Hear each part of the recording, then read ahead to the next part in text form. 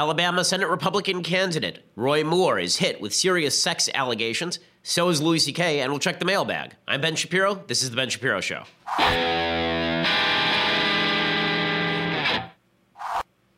So the sickness has not yet lifted from me. Like Doc Holliday, I'm going to have to be sent out to the desert to cough up a lung. But before any of that happens, we will get to the news of the day. I'm going to talk at length about Roy Moore. How seriously should we take these allegations? Are they credible? What should Roy Moore do? And why is it that everyone always seems to jump to the defense of a person so long as they are on their political side? We'll get to all of that. But first, I want to say thank you to our sponsors over at Birch Gold. So you look at the economy right now, it's doing great. Thank God. It's all great. The stock market is doing really well. The real estate market is booming. But we have seen this before, and very often it is followed, every 8 to 10 years apparently, by some sort of crash. And that's why you should at least be hedging your bets with some precious metals. You should at least have some of your portfolio in precious metals. You can do that with my friends over at birchgold.com. Right now, thanks to a little-known IRS tax law, you can even move your IRA or eligible 401k into an IRA backed by physical gold and silver, which is perfect for folks who want to protect their retirement and they're afraid of serious changes in the market. Birch Gold Group has a long-standing track record of continued success with thousands of satisfied clients, countless 5-star reviews, and an A-plus rating from the Better Business Bureau. You can get a comprehensive 16-page kit showing how gold and silver can protect your savings and how you can legally move, again, your IRA or 401k into precious metals if you so choose. To get that no-cost, no-obligation kit, go to birchgold.com/Ben. That is birchgold.com/Ben. Use the /Ben so they know that we sent you. Okay, so the big breaking news over all of the day yesterday and most of the day today is Roy Moore, the very controversial Alabama Senate Republican nominee. He was hit with a series of allegations by the Washington Post. 30 sources have talked to the Washington Post about Roy Moore's alleged history of when he was in his early 30s, trying to go out with women who are anywhere from 14 to 18 years old. The most serious allegation is brought by one particular woman who was 14 years old, named Leigh Korfman, and she alleges sexual assault by Roy Moore when he was 32 and she was 14. The allegations themselves are sickening. There are some people today who are trying to make light of the allegations by saying, well, you know, he's 32 and she's 16 or 17. Is that such a big deal? Hey, I am 33 years old. Okay, I'm exactly the age that Roy Moore was when Roy Moore was apparently doing this stuff. The idea of even going anywhere near a high school freshman is so perverse and sickening. And anyone who ever tried to do that to my sister or my daughter, I would be very tempted to grab my shotgun from my safe, drive them to a remote spot, and take them out. Really, if someone were molesting my 14-year-old sister, that would be the proper solution. Now, the question is whether these allegations are true or not. But here's what the Washington Post says, and we owe it to the people who have spoken on the record by name to at least take the allegations seriously. And the reason I say that is there's this tendency on some people, on part of some people, on both the right and the left, to basically let things go when it's your side, right? So Teddy Kennedy drives a car off a bridge. There's a woman in the back. She dies. But Teddy Kennedy's really an important politician. He's part of the Kennedy family, so we let it go. Bill Clinton, he can molest the help. Doesn't matter. So long as Bill Clinton is for abortion, Nana Burleigh of Time magazine says that she would perform oral sex on him as long as he keeps abortion legal. Right? We see this with Donald Trump in the last election cycle. All these allegations of sexual assault and sexual harassment hit, and a lot of people say, well, you know, lesser of two evils.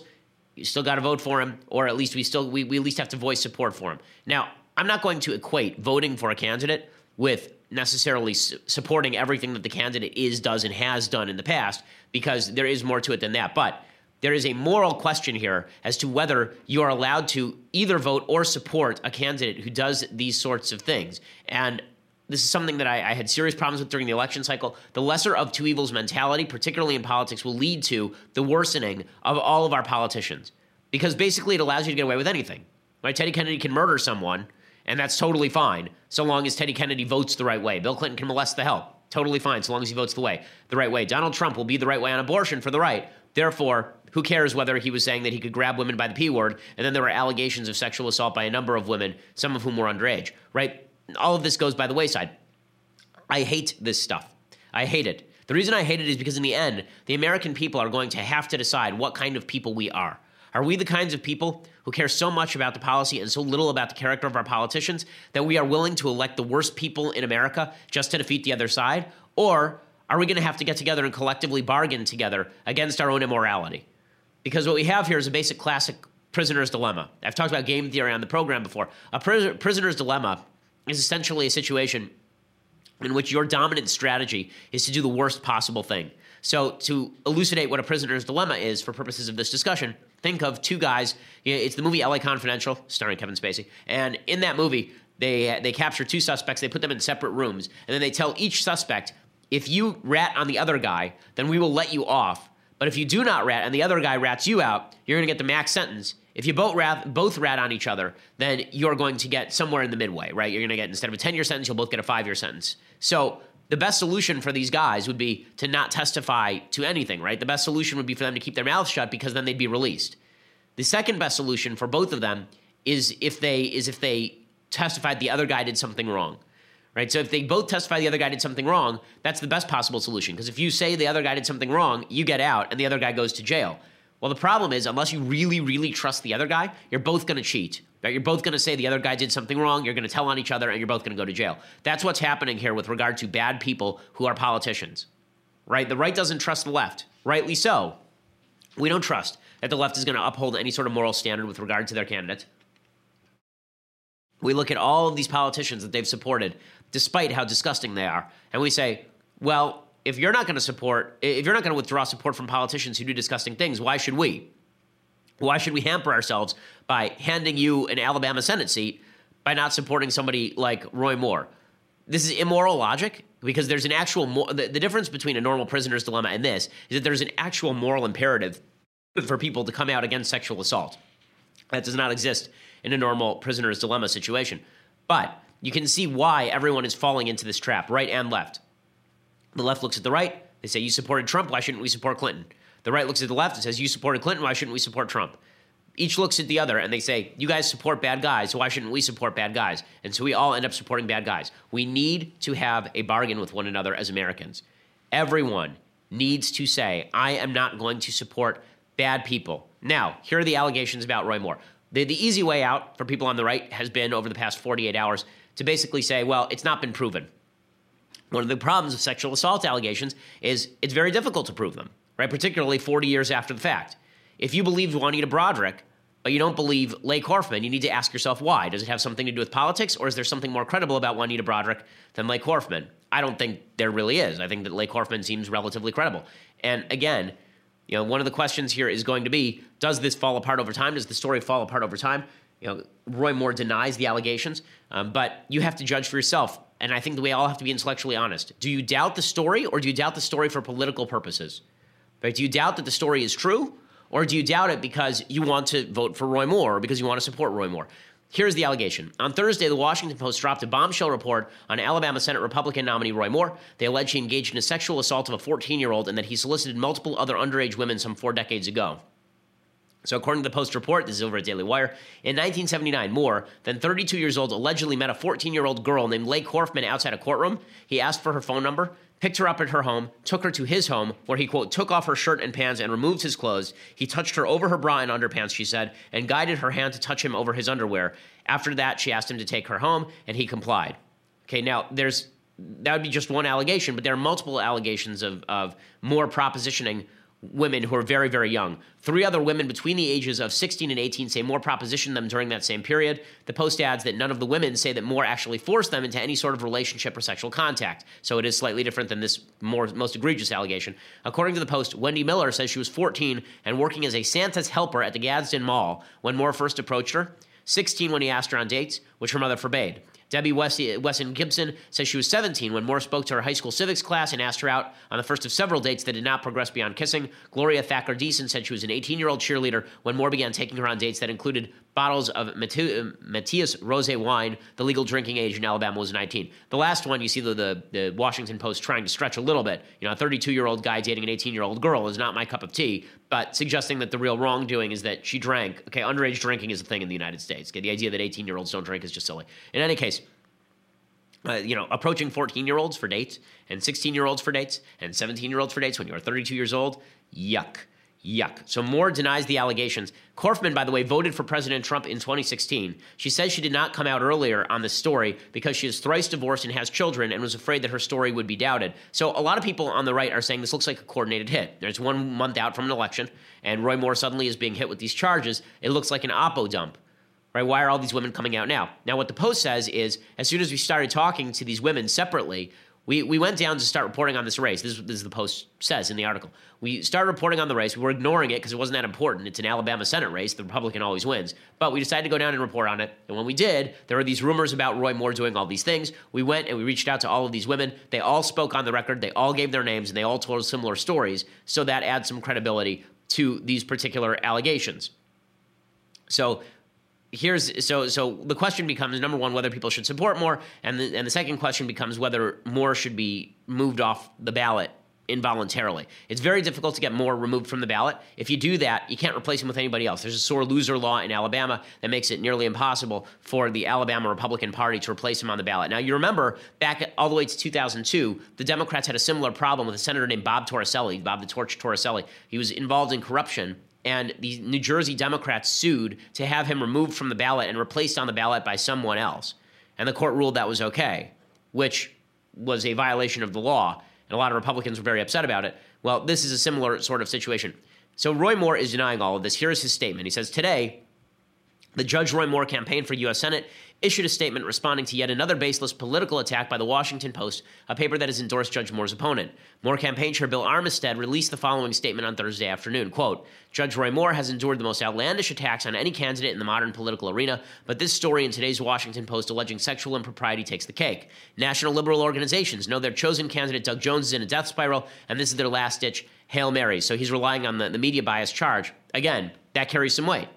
Right? You do have to say that the media bias charge carries some weight when the media, the same Washington Post way back when, I believe it was actually Newsweek way back when, was quashing Lewinsky stuff. But the Washington Post is against Roy Moore, but that does not change the credibility of the accusers, right? The accusers are named. Again, it says the Washington Post has already endorsed the judge's opponent, and for months they've engaged in a systematic campaign to distort the truth about the judge's record and career and derail his campaign. In fact, just 2 days ago, the Foundation for Moral Law sent a retraction demand to the Post for the false stories they wrote about the judge's work and compensation, but apparently there is no end to what the Post will allege. That story, by the way, is still out there. The Post has not retracted that story. That story says that Roy Moore took about $200,000 from the Foundation for Moral Law for doing very little work.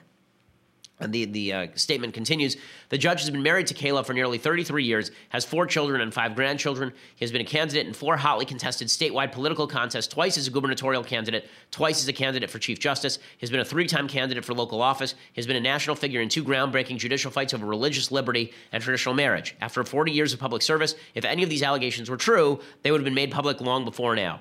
Okay, now, that's not an argument I particularly like, the argument that we would have known about this earlier, because we now know that there are allegations that are surfacing about a wide variety of public figures that nobody knew earlier. Or if they did, they were rumored but never confirmed, right? Harvey Weinstein was doing this crap for 20 years, and we're finding about it now.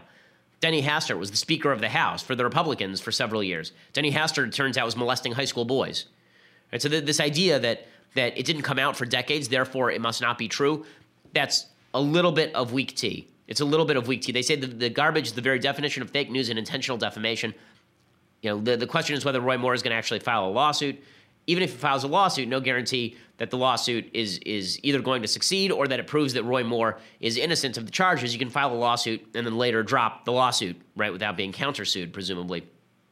President Trump has sounded off. According to the press secretary, she says that that Trump said, quote, he believes if allegations are true, he will do the right thing and step aside. He's calling for Moore to step aside if the allegations are true. But that statement, if the allegations are true, is a pretty dicey one because, again, there's no way for anyone to confirm whether the allegations are true except based on the word of the person who's talking about this. Right, so I know there are a lot of people who are thinking about, why wouldn't these women come forward earlier? Why did they keep silent for so long? And I think that it is important to read some of the accounts of women who didn't come forward earlier. I'm just trying to be intellectually honest as I can be about this because I don't know and you don't know. Right? I don't know whether it's true and you don't know whether it's true. All we can do is go based on the allegations that are made by 4 different named women in the Washington Post report and somewhat substantiated by supposedly about 30 witnesses.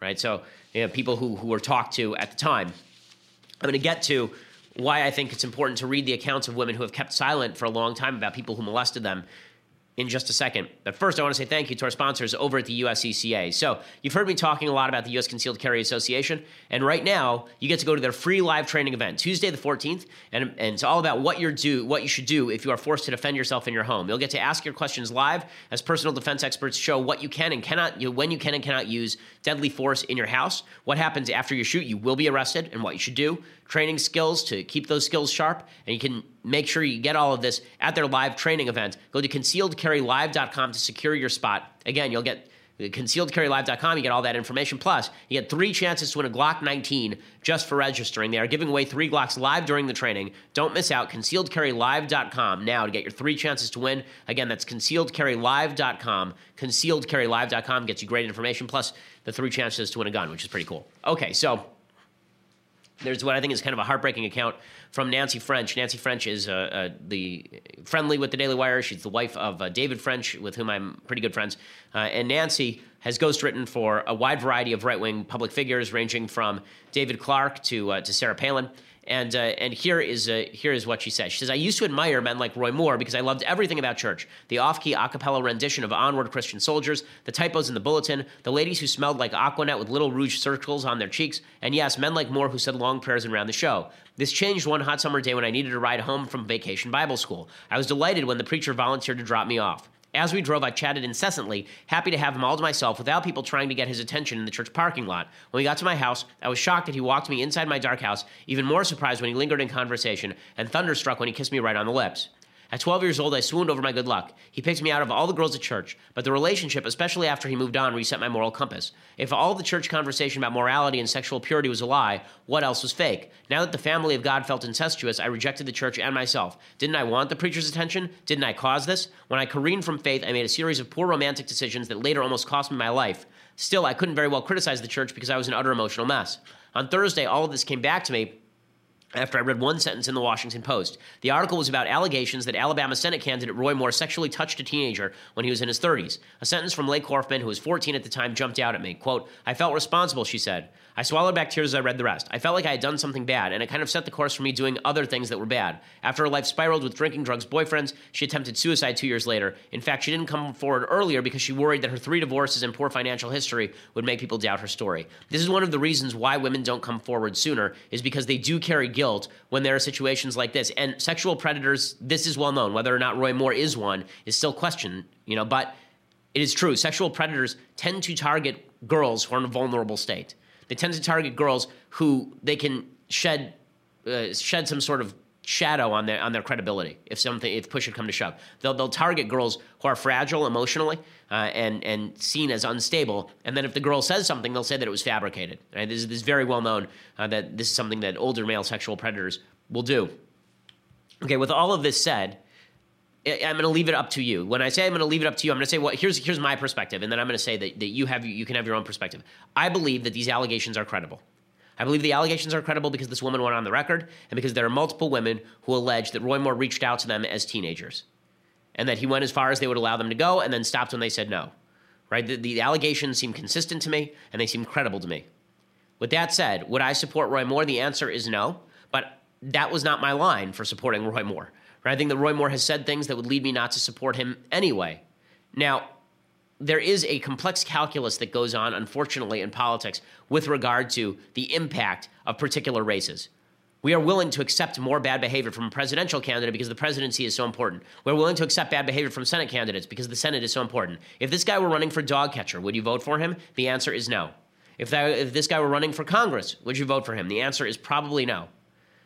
But you have to decide whether you believe the allegations are credible, and then you have to take a good hard look inside yourself and determine whether you think the allegations are credible, but you're looking the other way because you think that it is more important to elect someone who has done bad things but may implement an agenda that you like. If that's the case, then we really have reached the point where character means nothing in American politics, like nothing. And you're seeing this, right? You're seeing this. The Alabama state auditor, a guy named Jim Ziegler, here's what he said, quote, take the Bible. Zechariah and Elizabeth, for instance. Zechariah was extremely old to marry Elizabeth, and they became the parents of John the Baptist. Also take Joseph and Mary. Mary was a teenager, and Joseph was an adult carpenter. They became parents of Jesus. Okay, well, first of all, I think it's kind of a misread. And from what I understand about the New Testament, the impression is that it was God impregnated Mary, not Joseph. But in any case, and also I'm not sure where it says that Mary was a young teenager when all of this happened. It says that she was a Nara. She said she was a young girl, but it doesn't. Nara can mean a 20-year-old. In any case, there are a bunch of people who rushed to Roy Moore's defense on this. There's a state representative, Ed Henry. He said, if they believe this man is predatory about the women, they are guilty of allowing him to exist for 40 years. I think someone should prosecute and go after them. You can't be a victim 40 years later, in my opinion. absolute nonsense. Of course, you can be a victim 40 years later. And then you're seeing the people who are the most invested in Moore's victory speaking out on behalf of Roy Moore. So Steve Bannon, who tried to take credit for Roy Moore winning the primaries against Luther Strange. Again, I don't think Bannon picked Moore. I don't think that Bannon's support of Moore actually pushed Moore to victory. But Bannon is now tied himself to Moore's leg.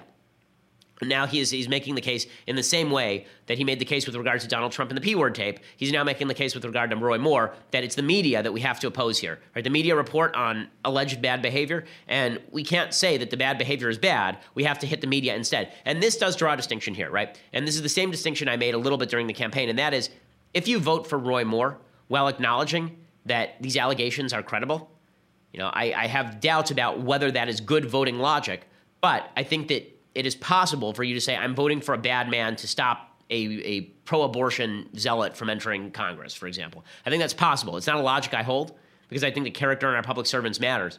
But I think that you can hold two thoughts at once, that somebody's a bad person and that you voted for them because of the lesser of two evils, right? This is sort of the Trump argument. But what you're seeing from some people on the right is they're actually attempting to minimize what Moore's allegations were, right? They're not actually saying that the allegations aren't true. They're saying even if they are true, it's not a big deal.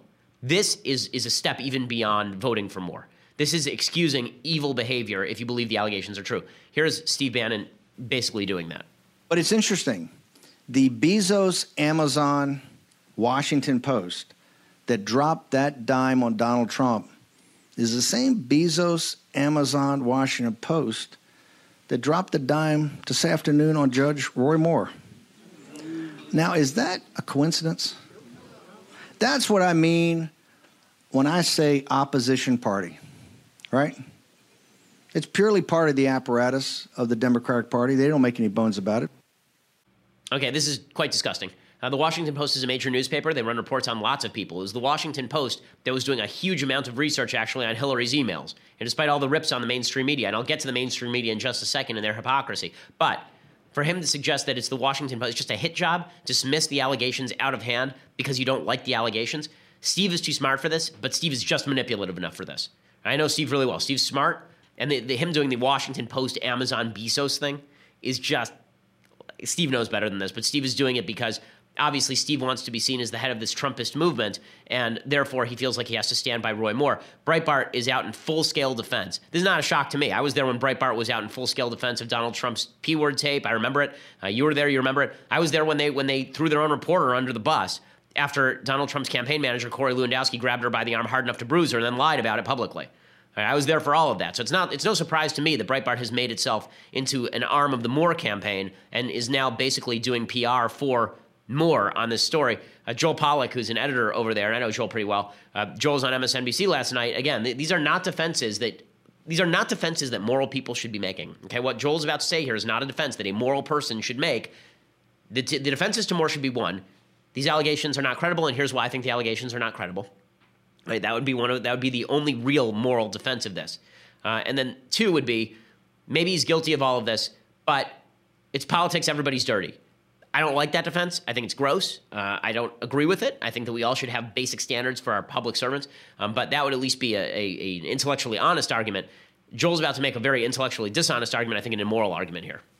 The 16-year-old and the 18-year-old have no business in that story because those are women of legal age of consent at the time. But that's not what the article said. The article's talking about teenagers. I mean, you can argue that maybe they shouldn't be writing about teenagers, but the point is it's not inaccurate. My point is that the Post has successfully put a narrative out, at least on MSNBC and in other places, that there's this pattern of teenagers. There's really, as far as we know, the facts could come out differently, but as far as we know, there's only one relationship that's been alleged that's problematic.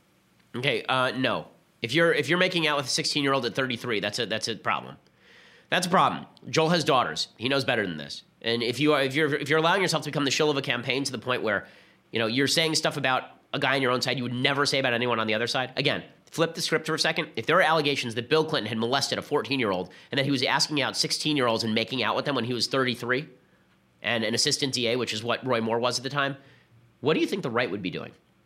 All I'm asking here is a little intellectual consistency, not because I want a Democrat to take the seat in Alabama. God forbid. I don't want a Democrat to take the seat in Alabama. My preferred solution here would be a write-in candidacy from somebody to win that seat, which is quite possible. Lisa Murkowski just did it in Alaska. There's no reason you couldn't have a write-in candidacy for someone who's not Judge Moore. But one of the things that I think is really gross is the capacity. It's been amazing to me. The capacity, the human capacity to rewrite history and fact in order to avoid cognitive dissonance is an amazing thing to me. It's an amazing thing to me. You know, the fact that there are so many people who are willing to rewrite in their own heads the facts of a given situation so they don't have to feel bad about what they're doing. It's to me one of it is to me the number one problem with human beings just as a species. Our biggest problem is that we are unwilling to live with cognitive dissonance. We are unwilling to live with the fact that some of the people we may like politically are bad people or do bad things. And so instead, what we end up doing is throwing all morals under the bus in order to protect people who we think are actually doing bad things. Again, Joel making the case that a 33-year-old making out with a 16-year-old girl is not a problem is pretty amazing. It's pretty amazing and pretty disgusting. Okay, so before I go any further, and I want to talk about the media hypocrisy here too. Before I go any further, I want to talk a little bit about our brand new sponsors over at filterby.com. So one of the things that you never think about in your house is the air quality. You never think about it because who thinks about the air quality? Who thinks about the vents? Who thinks about the filters that you use on the vents? Well, you don't think about it, and what you do is you leave those filters in there for 5 years, and then you look at them and they are completely black, and they've been filtering out nothing, and it turns out that your house is full of dust and mold and grossness. That's why you need to go to filterby.com. Filterby.com sends you the size you need within 24 hours plus free shipping. They use double industry standard MERV rating on most filter sizes, and all their filters are manufactured right here in the United States. They can ship any size in any quantity, and you save 5% when you set up auto delivery, which is great. You know, auto delivery is what I would recommend with filterby.com because it'll just deliver the new filters to you on a regular basis, and that way you never have to think about it again. It just comes in the mail. You say, oh, look, it came in the mail. That means it's time for me to replace my filter. You replace the filter, and everything is good to go. Go to filterby.com today. Get the best price on top quality filters shipped within 24 hours plus free shipping. Filterby.com. That's filterby.com. Again, you never have to think about air quality again when it just comes in the mail and you stick it in the vent and everything is good to go. It's a no-brainer. Filterby.com. Best price shipped to you for free within 24 hours and save 5% when you get auto delivery. Filterby.com. Check it out. Okay, so none of this is to ignore the hypocrisy of the left when it comes to these sorts of sexual assault and sexual harassment allegations. Bernie Sanders, for example, he comes forward, he says that Judge Moore should step aside. I first have to ask you about this revelation about a man who could be your colleague in a matter of weeks, whether you think the Republican Party should rescind its nomination. Let us hope that he will not be my colleague or anybody else's colleague. You know, I think you have heard, Chris, that there are a number of Republicans who are saying that at this particular time, given these horrific charges against Mr. Moore, that it would be appropriate for him to step aside. And again, it's a, you know, I may not, you know, I may agree with Bernie Sanders, but where was Bernie Sanders on Bill Clinton? Was he arguing for him to step aside? And this is the logic that so many people are using today. They're using this logic. I use this logic too with regard to Bob Menendez, saying, you know, it would be nice if the media presented, you know, 1/10 the effort on Bob Menendez that they will on Roy Moore. Now, people are saying, well, yeah, but they've got reporters at Bob Menendez's hearing, right? They've got Politico and CNN has covered it. It's true. But the New York Times is a very large newspaper, okay? There are a lot of pages in that newspaper. Is Bob Menendez on page 1 or is he on page A11? Right? You can cover stuff and still bury it. Okay, so Newsbusters has done a pretty good study on this, and here's what they found yesterday. Okay, this is from September 6th to November 10th. Okay, from 9/6 to 11/10. Okay, they've covered this. Here are all the shows and how they have covered Bob Menendez. Okay, ABC's Good Morning America. Again, this is over a month of coverage. Actually, it's more than 2 months of coverage. In 2 months of coverage, ABC's Good Morning America have mentioned it for a combined 1 minute, 48 seconds. CBS This Morning, 22 seconds. NBC's Today, 0. ABC's World News Tonight, 0. CBS This Morning, 0. NBC Nightly News, 0. Roy Moore, this is the first 24 hours. Good Morning America, 7 minutes. CBS This Morning, 5 minutes, 22 seconds. NBC Today, 4 minutes, 22 seconds. ABC World News Tonight, 2 minutes, 48 seconds. CBS This Morning, 2 minutes, 46 seconds. NBC Nightly News, 2 minutes, 38 seconds. If you want to know why everybody is lowering their standards, it's because nobody has any standards. If the media were consistent about this stuff, if the media said that corrupt people should resign, then everybody would be on the same page. But it's very difficult for you to say that people of the other guy's party should resign, but people of my own party should remain. That's a very difficult allegation to make. And again, another one of the people who's been doing this is Stephen Colbert. Stephen Colbert goes after, as you'll see, both Donald Trump and Roy Moore in this particular clip. Besides the 14-year-old girl, the Post talked to 3 other women who say Moore pursued them when they were between the ages of 16 and 18, and he was in his early 30s. My God, these accusations are so damning, voters are either going to force him off the ballot or make him president. Okay, well, that's not a Clinton joke. That's a Trump joke, obviously. It's a Trump joke. Now, I would just like to point out, Stephen Colbert has had David Letterman on his show multiple times. David Letterman was apparently sexually harassing the help over at the Late Show. That was the allegation anyway. And he had, I guess there was a settlement out of court and all the rest of it, which brings us to Hollywood, right? We're going to get to Hollywood in just a second, where the sexual allegations are flying fast and furious, and yet you're seeing that this stuff was allowed to go on in Hollywood and everybody knew about it for 40 years and nobody did anything about it. I do want to point out another area of media hypocrisy, and that is really media malpractice. So, I've said that I think Sean Hannity's coverage of President Trump has been rather sycophantic, but it was very unfair. Last night, the entire left media jumped on Sean, suggesting that Sean had defended child molestation. Here's Chris Hayes on MSNBC suggesting that Hannity defended child molestation.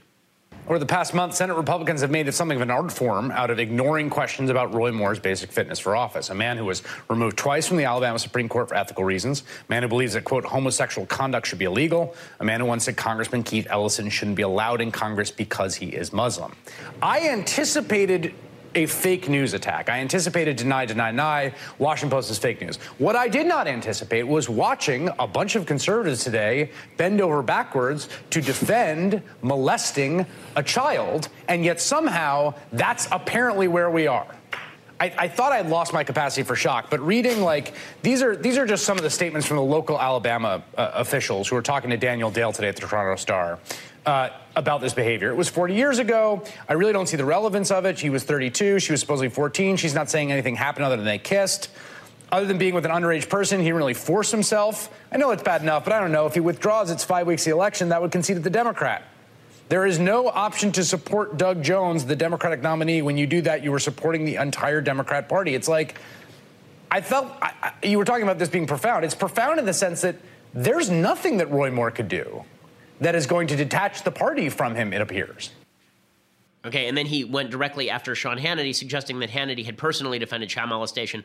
That is not true. Here's the actual clip of Sean Hannity talking about Roy Moore. He did not say, there's a lot of crosstalk here, he did not say that it was a consensual encounter with a 14-year-old. He was talking about consensual encounters with a 17 or 18-year-old. He was apparently 32, and he dated, one girl was 18, one girl was 17. They never said he did, there was kissing involved. And then they're saying this one encounter with a 14. Consensual. And consensual, that's true.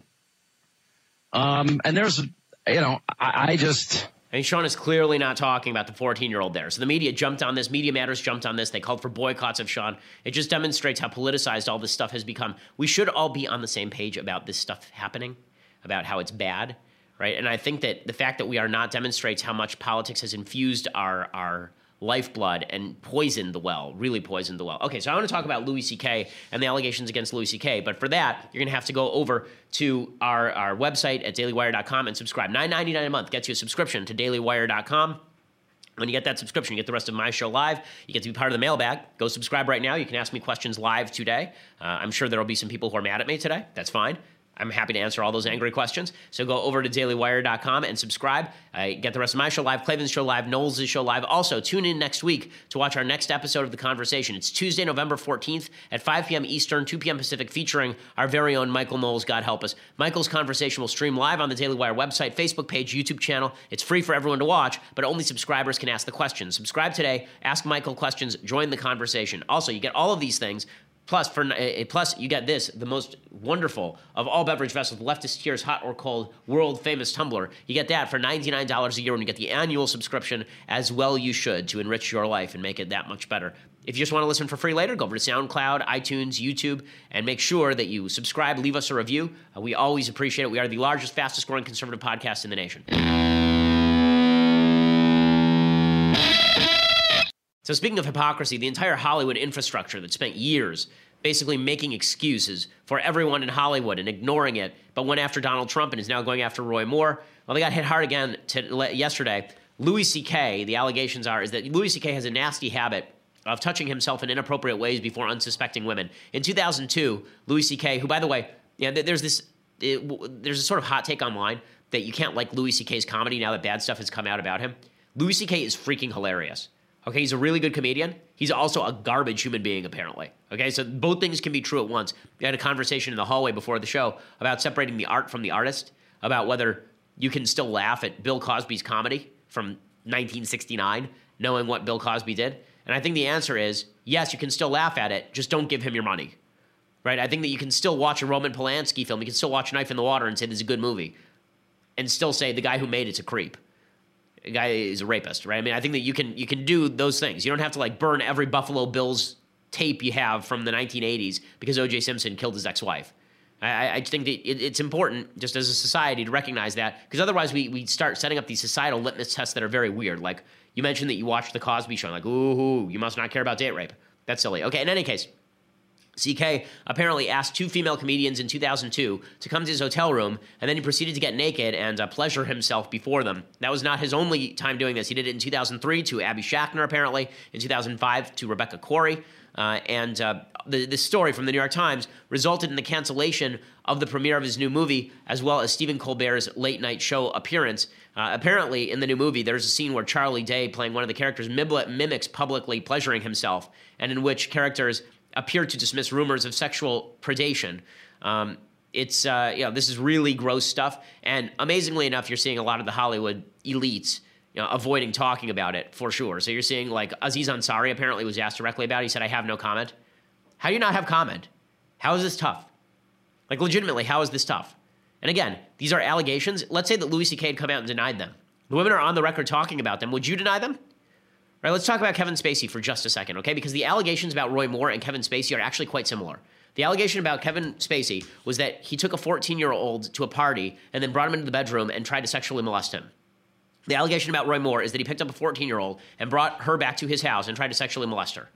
Right? Those are the allegations. And the allegation is, by the way, exactly the same in the sense that when the 14-year-old said to Spacey, stop, apparently Spacey stopped. And when the 14-year-old said to Roy Moore, stop, Roy Moore apparently stopped. Now, some people are saying, well, Spacey didn't deny the allegations, Moore is.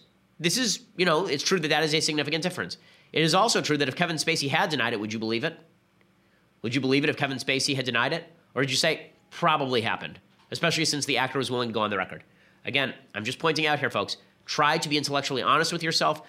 That's how you know whether you are acting in accordance with your morality, is if you ask yourself these tough questions. And I'm not telling you which way you have to come down. I told you how I come down, what I think is the moral thing to do. But if you choose differently, that's your problem. It's a free country. But at least be honest about what you're doing. Okay, time for some things I like, things I hate in the mailbag. So, things I like. There's a movie out by Noah Baumbach, who is not my favorite director. I really don't like his work very much. But The Meyerowitz Stories on Netflix, which is now getting all sorts of, it's getting rave reviews, and also it's getting buried because Dustin Hoffman was accused of sexual harassment and he stars in the movie. He was seen as somebody who would be up for an Oscar nomination probably for this. The movie itself is not any great shakes. It's nothing where you watch it and you're like, I'm blown away by this film. But it is such a wonderfully backhanded critique of New York liberal culture that it's pretty spectacular from that perspective. Like when you watch it as a conservative, it's sort of conservative porn. It's sort of like you're watching it and you're realizing that I don't know if Baumbach meant it this way, probably not, but the whole thing is a brutal critique of New York Upper East Side Jewish liberalism. And it's a very Jewish movie, obviously. The Meyerowitz Story is meant to be that way. But it really has nothing to do with Jews because these people, don't have anything to do with Judaism. They're just New York liberals. Here's a little bit of the preview. The owner of this place is a client. That's why we could get a table so last minute. That's why they gave us this bigger table. I imagine they'll send some complimentary stuff, too. $55 for a steak? They're known for their meat here. And $35 for a salmon? You get the salmon to blow you for that price? Are you Harold Meyerowitz's son, Matthew? Yes. Mrs. Danny, also Harold Meyerowitz's son. I didn't realize he had 2 sons. And a daughter. Dad, you'd be okay here? It'll be nice to spend time with Dad. I didn't get a lot of time with him growing up.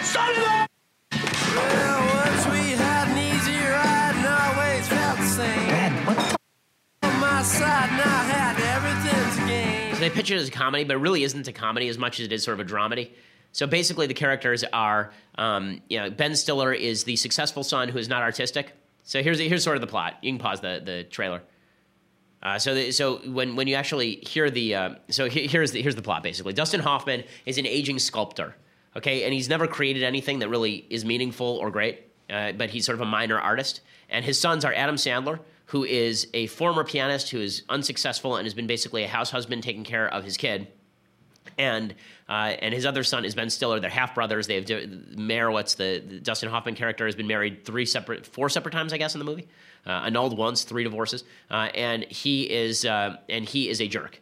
Right? He's a jerk who sees himself as a genius. He basically ignored Adam Sandler when Adam Sandler was a kid, but he was very warm to Ben Stiller. Ben Stiller didn't turn out to be artistic, but he went out and made a lot of money. Adam Sandler ended up being kind of a house husband, and so the whole movie is sort of about their relationship with Dustin Hoffman.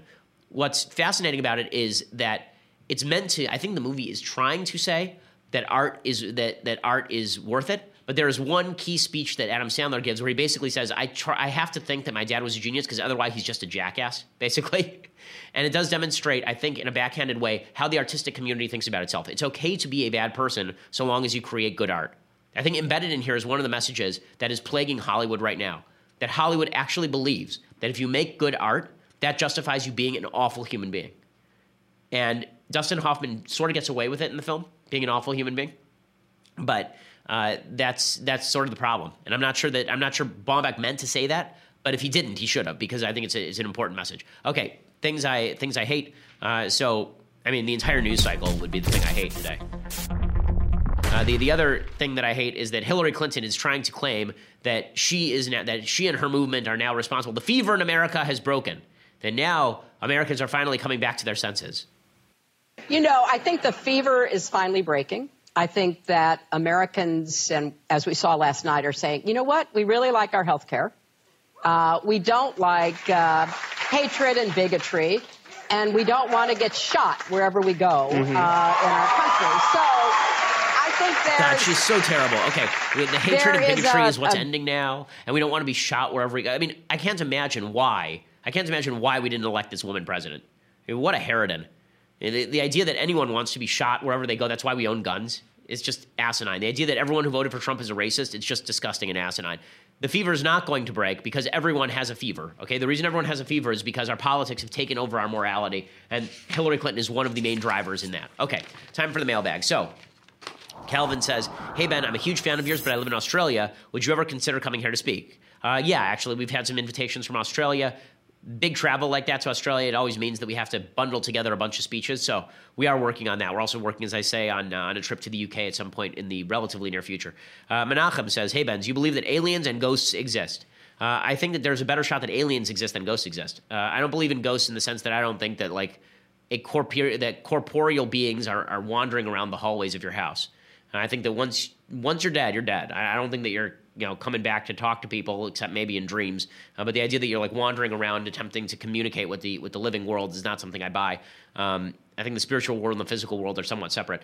The idea that aliens exist, possible. I mean, there are a lot of planets out there. Would they be intelligent? Not necessarily. But I think it's implausible to me that there are that many planets and that many stars, and nowhere has a one-celled organism lived. That I find implausible. Kathy says, hey, Ben, you've held very strong political opinions since you were young. Has having children changed any of your earlier positions?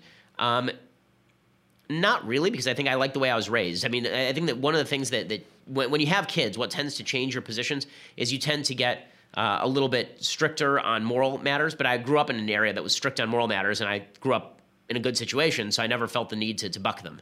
I think a lot of people move from sort of libertarianism toward conservatism when they have kids. I was already conservative socially, so there's no place for me to move.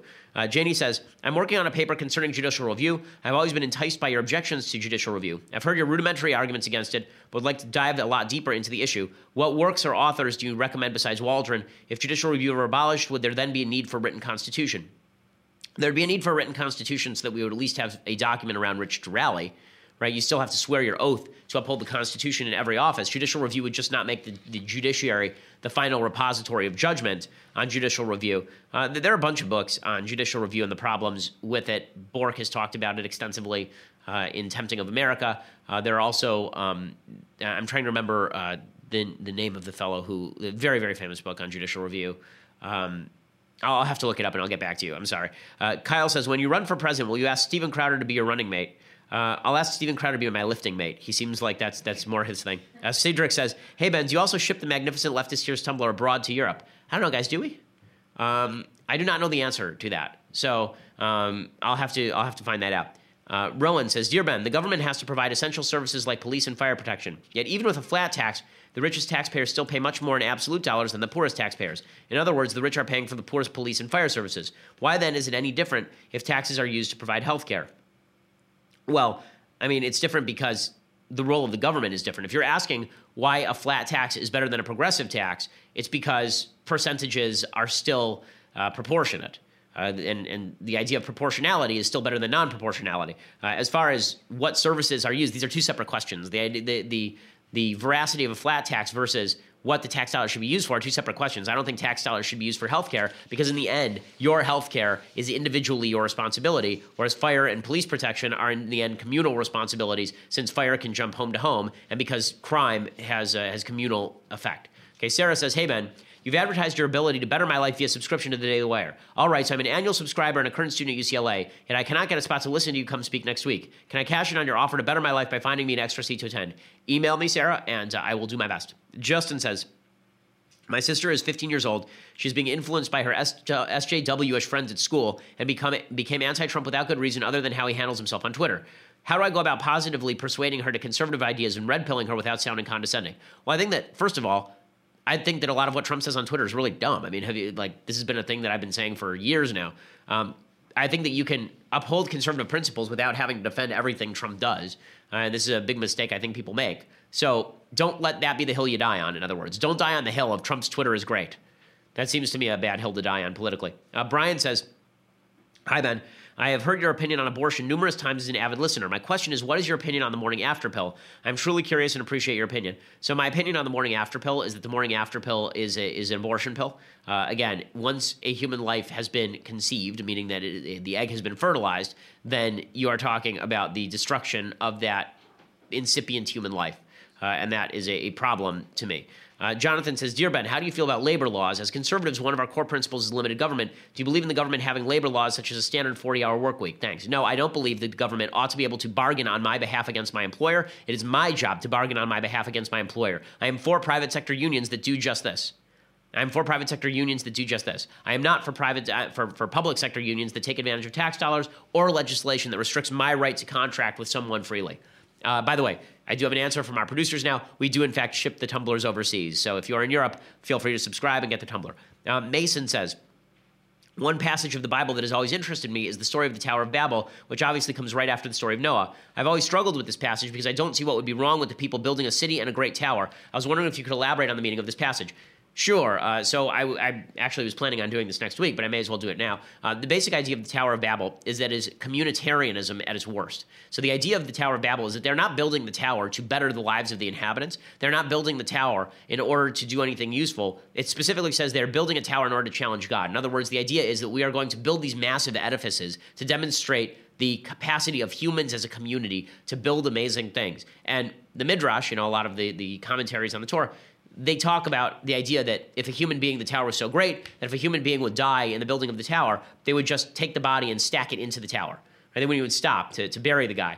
The idea here is that this is much more like a fascist regime, that it's a fascist regime that directs all of the communal labor toward the creation of these massive monuments, not toward the betterment of individuals' lives, not toward the betterment of family situations, but instead a community directed not toward the betterment of individuals with value, but directed instead at building giant things in order to demonstrate that human beings are more powerful than God. That's actually what it says right there in the Bible. Okay, so this brings us to the end of this week's mailbag. If you want to be part of next week's mailbag, you need to subscribe at dailywire.com. Again, $9.99 a month or $99 a year will get you that subscription.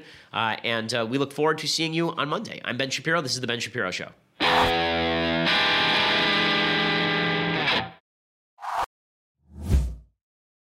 We'll get to more on this in just 1 second. First, Pure Talk believes in American values, and that free should mean, like free. So when you switch to Pure Talk today, you'll get a free Samsung 5G smartphone. There's no 4-line requirement, no activation fee, just a free Samsung that's built to last with a rugged screen, quick charging battery, and top-tier data security. Qualifying plans start at just $35 a month for unlimited talk, text, 15 gigs of data, and a mobile hotspot. Pure Talk gives you phenomenal coverage on America's most dependable 5G network. It's the same coverage you know and love, but for half the price of the other guys. The average family saves almost $1,000 a year. So I challenge you to choose a company that actually doesn't hate your guts and shares your values. Let Pure Talk's expert U.S. customer service team help you make the switch today. Go to puretalk.com/Shapiro to claim your eligibility for your free brand new Samsung 5G smartphone and start saving on wireless today. Again, go to puretalk.com/Shapiro to switch to my cell phone company. I've been using them for years. They're fantastic. You'll love them as well. Go to puretalk.com/Shapiro and claim your eligibility on that free brand new Samsung 5G smartphone. Start saving.